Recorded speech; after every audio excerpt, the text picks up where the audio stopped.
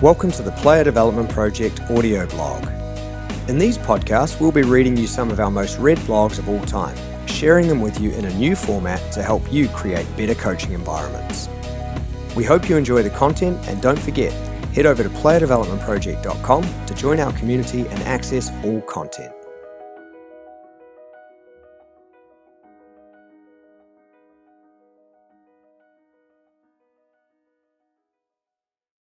Praise versus Affirmation by Professor Stephen Rollnick. Stephen Rollnick is a pioneer in motivational interviewing and in recent years has been applying his knowledge to sport. In this article, Stephen offers a psychology perspective on the key differences between praise and affirmation with young athletes. When you're that young, it doesn't take a lot to be encouraged or discouraged. They raised my game. They saw something in me I didn't see in myself. Sir Ken Robinson, educationalist. In my work as a psychologist and trainer in and around the medical and counselling fields, I noticed quite a difference between praise and affirmation. Then more recently, when I started working in sport, I noticed the widespread use of praise, not just to acknowledge success, which seems natural enough, but as a motivational strategy or sweetener that presumably improves outcomes. Does it? I wasn't so sure. Then I read James Vaughan's article on how praise and its withdrawal affected his self-esteem and well-being as a young person and undermined his creativity on the field. So I wondered about whether the use of affirmation in sport might have value. See what you think. Here's an imaginary example. A young player aged 15 in a tense match situation produces a long, low pass that dissects a defense and leads to the simplest of goals. An act of daring and creativity, seemingly beyond his age. Imagine meeting him after the game, with a desire to focus on that wonderful pass and to encourage him to develop further. What might you say and why? One of the most common coaching responses is to use praise. Coach: well done, that was a cracking pass, that was. Praise. Player: thanks, coach. Coach: that's one of the best I've seen you do. It will be good to see you do more of those. Player: sure, thanks. Coach: have a good rest, and let's see more of those passes next week, okay? Another choice you have is to use affirmation, and it might sound like this. Coach: that long pass, it seemed like you paused and somehow saw the gap in their defense. Affirmation. Player: yeah, it felt like time stood still. Coach: and in that moment you had the confidence to just go for the long pass. Affirmation. Player: yeah, I acted on it. Coach: it was your vision and you trusted it. Affirmation. Player: yeah, I want to trust it more next time. Affirming is when you acknowledge something inside the player that's already there, which cannot be taken away, like shining a light on something positive that you've noticed. It's something for them to notice too, take ownership of, and be inspired by. If praise is a judgment you pass down, affirmation is something you notice, an observation you share about positive things in their performance, ability, attitude or behavior that they can take ownership of and feel proud about. You show appreciation and understanding and look out for evidence of qualities that might inspire them. In football, I imagine this might be things like flair, determination, seeing spaces and openings on the field, a long list of positive qualities that could help them develop both as people and players. Affirming is when you acknowledge something inside the player that's already there, which cannot be taken away, like shining a light on something positive that you've noticed.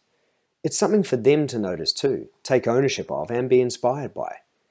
If praise is a judgment you pass down, affirmation is something you notice, an observation you share about positive things in their performance, ability, attitude, or behavior that they can take ownership of and feel proud about. You show appreciation and understanding and look out for evidence of qualities that might inspire them. In football, I imagine this might be things like flair, determination, seeing spaces and openings on the field, a long list of positive qualities that could help them to develop both as people and players. Here are some more examples of affirmation from my imaginary football world. Notice how some of them are used in the face of failure, not just success. Comparison. Well done, I'm impressed with your work today. Praise. Or, there's that determination again. Affirmation. Dialogue 1. Player. I've messed up here. Right there. Coach. You tried hard and you are good at noticing where things go wrong. Player. Yeah, I did try. I just want to get this right. Dialogue 2. Player, I let the team down. Coach, you don't like that because you're a loyal team player. Affirmation. Single offerings. You keep your head when you're under pressure. That would have taken some courage. You like to keep going and help others, particularly when you're losing. You enjoy leading. Even when things are not going well, you make solid decisions. Is the word affirmation really just a fancy word for compliment? My experience is that they are different. A compliment is something I offer someone, a judgment I make, and it usually involves using the word I. Notice how the coach's ego is left out of the examples above, and they mostly start with the word you. Last week, I was walking on Clifton Downs in Bristol with a friend and his 20-year-old son, and he took us to the very spot where he took a successful penalty in his club game the weekend before. My mind was super calm, Dad, he said, and I took hold of this idea you pointed out to me when I was 10, remember, playing cricket? You said I was always super calm under pressure, so I just stood there, remembered that, and stared at the grass before I took the kick, and then I whacked it with no stress at all. Was that comment from his father an affirmation? A learning exercise often used in training counsellors is to ask them who their favourite teacher was and why. They believed in me is the most common answer I've come across. Affirmation is a direct way of showing someone that you believe in them. Mark Upton wrote a gem of an article on the difference between teaching and learning recently on this website. I wonder whether praise is more associated with teaching and affirming with learning. If that's correct, it points to the likelihood that praise and affirming are not just communication techniques, but reflections of different views of how coaching helps players to improve. I've often seen praise in sport being used as a motivational pick-me-up by a coach who has the answers and is trying to get the player to absorb them. For example, well done, that was exactly right, now see if you can.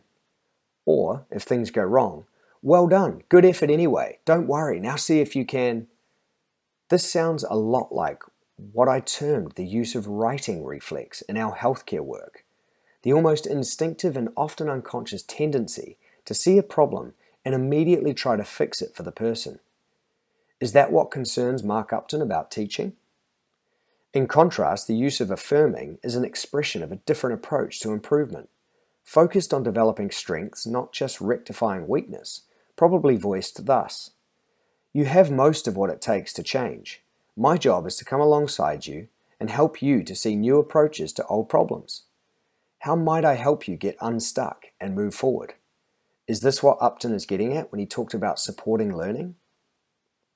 It so happens to be the foundation for a conversation style called motivational interviewing, but that's the subject of another article sometime. This article might be a call to tame the righting reflex. There surely is a place for the thoughtful and wise use of praise, and yet when used like it's a habit, coupled with a view that coaches know it all, it might undermine progress. Finally, what might the more regular use of affirming do to your coaching practice? If your mindset is based on a view of young players as people with strengths, not just deficiencies to be corrected, you should find yourself affirming quite spontaneously. Then you can practice some more. What effect might this have? The look on players' faces will give you immediate feedback, and in this sense, they are your best teachers. Is that what Ken Robinson was getting at in the quotation at the start of this article? Were his teachers affirming him? About the author. Stephen Rollnick is an honorary distinguished professor in the School of Medicine, Cardiff University. He was a practicing psychologist in the UK National Health Service for 16 years and then became a teacher and researcher on the subject of motivation and behaviour change. He is a co-founder of Motivational Interviewing and has written many books on this subject, including the most recent one for school teachers, along with over 100 peer-reviewed academic papers.